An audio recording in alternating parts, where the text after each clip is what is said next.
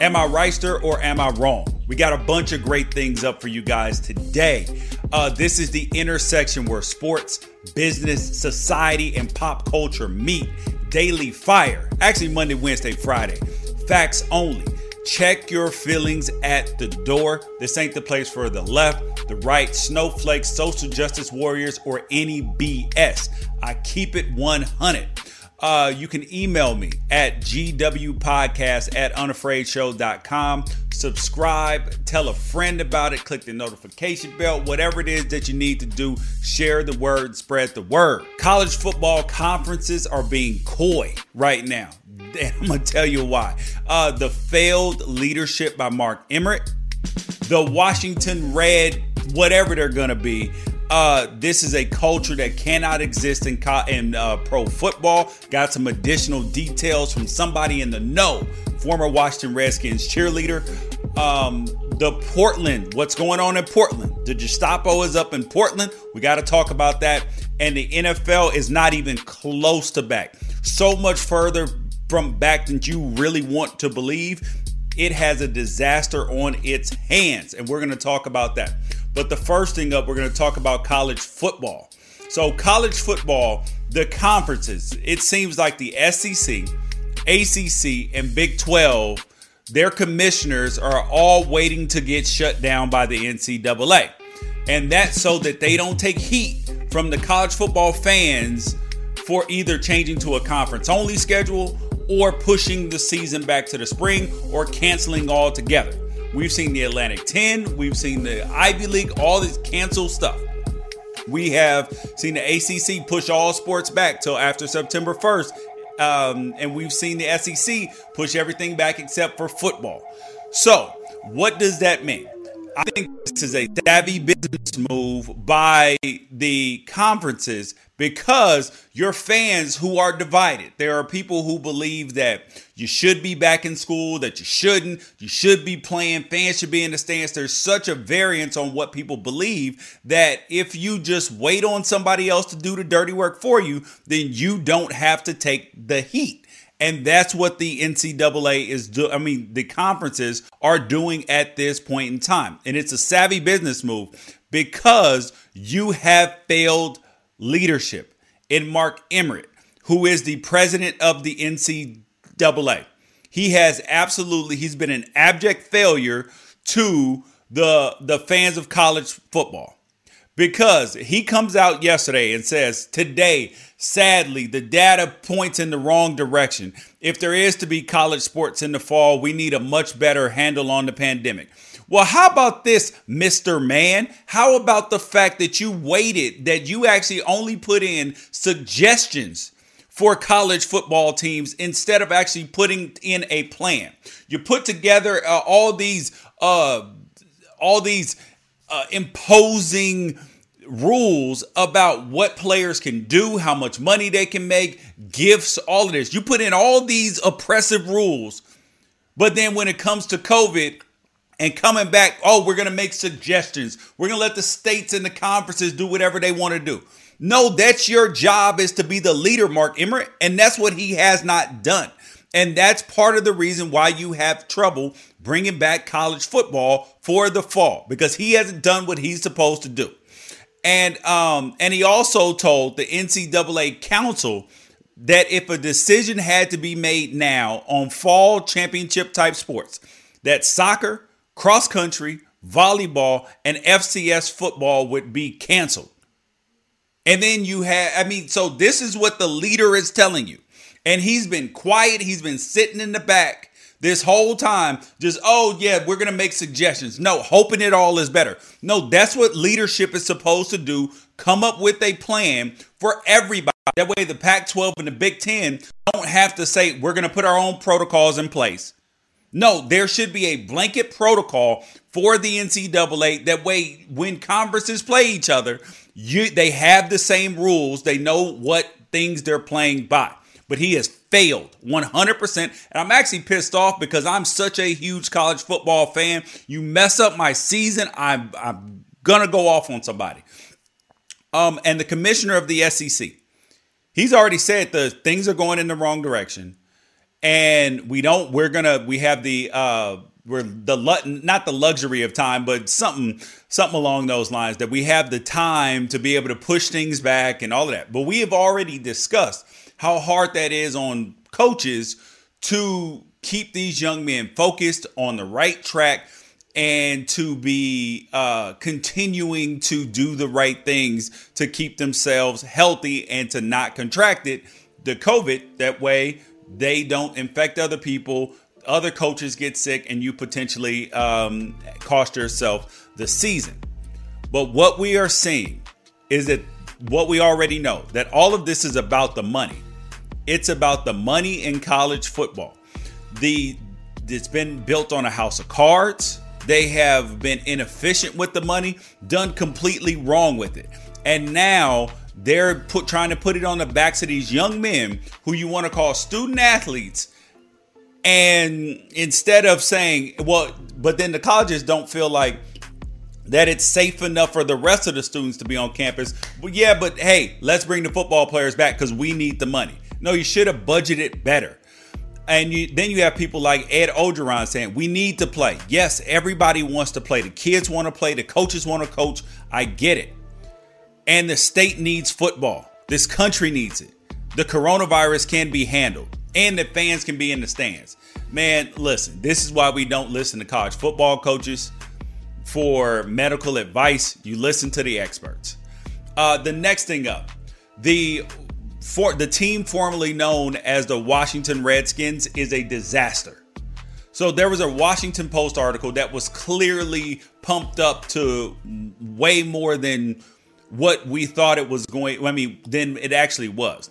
We were told that according to reports and, people leaking stuff out, it was going to be about drugs, sex with Daniel Snyder, old coach Jay Gruden. Everybody was going to be involved. But it was already damning enough, because in the year of our Lord 2020, after the Me Too movement, all of this, that we still have so much of this stuff going on. And it is just bizarre to me because, okay, here is the honest to God truth, is when the Me Too movement first started and we started hearing stories about that things that women went through at their jobs and all of that, it sounded unbelievable to me. Because maybe I'm just a rational human being and I just don't see how some of this stuff happened. But I do believe it happened, but just hearing it. I had always envisioned, the guy with the trench coat flashing himself at the people at the bus stop and all of that. Or in his car doing his thing, in front of kids or adult women or whatever. They're those exhibitionist types. I did not think that people were in an office building in a professional setting, Matt Lauer locking people indoors, putting porn on while inviting somebody in your office, handling your man business in front of other people, just unsolicited. I was like, who does this in an office in a suit and tie? And to think that people actually did it, it's crazy to me. I knew that Roger Ailes types who abuse power had the casting couches, Harvey Weinstein, you have sex with me, I'll put you in a movie. I knew that those things existed. But to actually see that in a work environment, in the National Football League, huge company who is trying to, get more women to work there, the reporters, all of that you're grabbing women, groping them unsolicited, and just brazenly just saying it. This is completely unacceptable. Completely unacceptable. And there are 15 women who came out and spoke. And you know that there are more. And I'll tell you this, is there are a lot of people who I've seen in the comments saying, oh, well, you can't just believe them. Okay, look. I'm a person who, when people say believe all women, believe all whatever, I'm not in that boat. I say that you should believe them enough to investigate those claims. And that probably 90+% of them had something happen to them. But there is an element of people who do try to weaponize those claims So that's why I say you should believe them enough to investigate it objectively, and don't just take and just say, oh, well, oh, I know that guy, he's fine. No, you should legitimately investigate it. But the problem with the Washington football team is this, is that Ron Rivera, who is now the head coach, has vowed to change the culture because his daughter works there. This is the head coach who has not coached one single snap. He's brand new, but it's his responsibility to lead the way. How about the owner, Dan Snyder? He's got to go. Under no circumstances is this sort of behavior acceptable. And I talked to one of the Washington Redskins cheerleaders who I've known for a long time. She had been a cheerleader for a long time.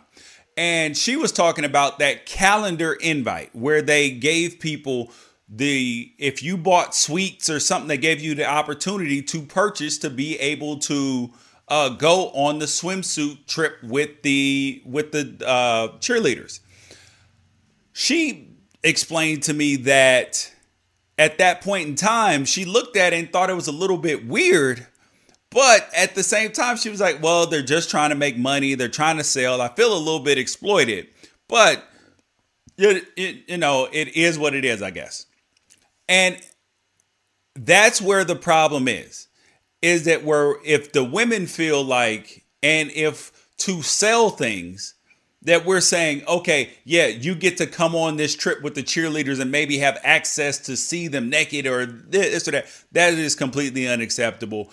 And you know that something is wrong when the Washington Football Club, which I won't call them the Redskins anymore, they fired their longtime announcer. He left. No celebration. Long-term announcer, they don't celebrate you when you leave because something's wrong, man. That is the problem. And they've also fired scouts. They've done all sorts of other things that is peculiar behavior that you knew something was going on. And Daniel Snyder has to go because there is no way that he did not know what was going on in his company. You foster the environment.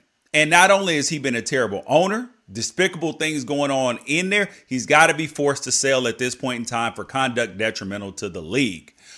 Next thing up, we should all be concerned, no matter where you stand politically, for what's happening in Portland. Because federal officers in camouflage, no agency identification or badges, driving unmarked non-governmental rental vehicles, are grabbing protesters off the street in Portland and not talking with local authorities. That's just Gestapo behavior. It turns out it's the Homeland Security. And if you are a person who subscribes to, I don't care if you subscribe to Law and Order. I don't care if you subscribe to, like smaller government, big, whatever it is. We have freedoms in this country. And there are so many people who have been upset about wearing masks, being forced to do things. So why on earth would you be okay with this? This is things that they do in China, North Korea. You can't pick and choose with government overreach. If you stand for freedoms and American values, you will see that this is wrong. The government and the governor of Oregon, mayor, asked them to leave. The states can make their own decisions, regardless of what the issue is. You don't like what the protest is about, whatever. If the states ask the government to leave, they should leave. This is the way it works. And you cannot just pick people up. This is completely government overreach. And you, whether you are a Republican, a Democrat, whatever, you should be terrified by this, because if they'll do it to somebody else, they will do it to you. If you are a 2A supporter, they will come snatch your guns too if they feel like it. Whoever is in power. So you should not be okay with this. And Oh, the federal law enforcement, and they've been doing this for at least 2 days. There's so many personal accounts, videos, officers driving up to people, detaining individuals with no explanation. They're not being arrested. They're being taken in. They're asked to read their Miranda rights. And then if they say no, that they don't want to talk, then they'll let them go. What the hell is that? They don't tell them anything. Then they make them walk home, drop off. Like, you don't know who these people are.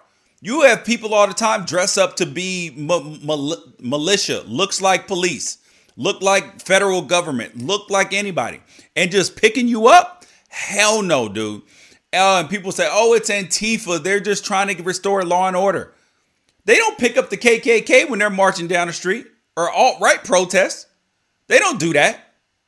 So why would you be okay with doing it here? Because they will do it to you if they will do it to other people. Big facts there. Last thing up, the NFL. The NFL is so far from back, you don't even realize it. The players are having meetings. The leadership, the reps are having meetings on a near daily basis. The owners want the players to put 35% of the revenue in escrow in case the revenue falls because there's no fans in the stands and all of that. So in basketball, the NBA, there is a force majeure in the contract language that if games are missed because of an act of God or any other circumstance, that players can miss like 1/92nd of their salary for every game missed. Well, in the NFL, that language does not appear to be in the contract. So the owners would be on the hook for paying the players. Here is the biggest issue, is that then people are saying, well, it'll affect the next year's salary cap, and the players need to work with the owners there. Well, the salary cap is, if you really understand what it is, it's a mechanism that the ownership put in place and the players sort of agreed to with the collective bargaining agreement. That way that they can keep salaries down and keep them in and try to keep the teams as competitive as possible. The thing is, if revenue goes down, the ownership can tweak the salary cap for a year or two in their owners' meetings. They have that leverage and possibility.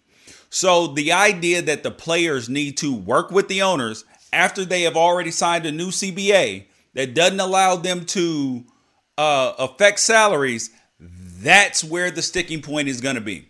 Because if the salary cap goes down 35% next year, can they lower player salaries across the board 35%? Now that is the question.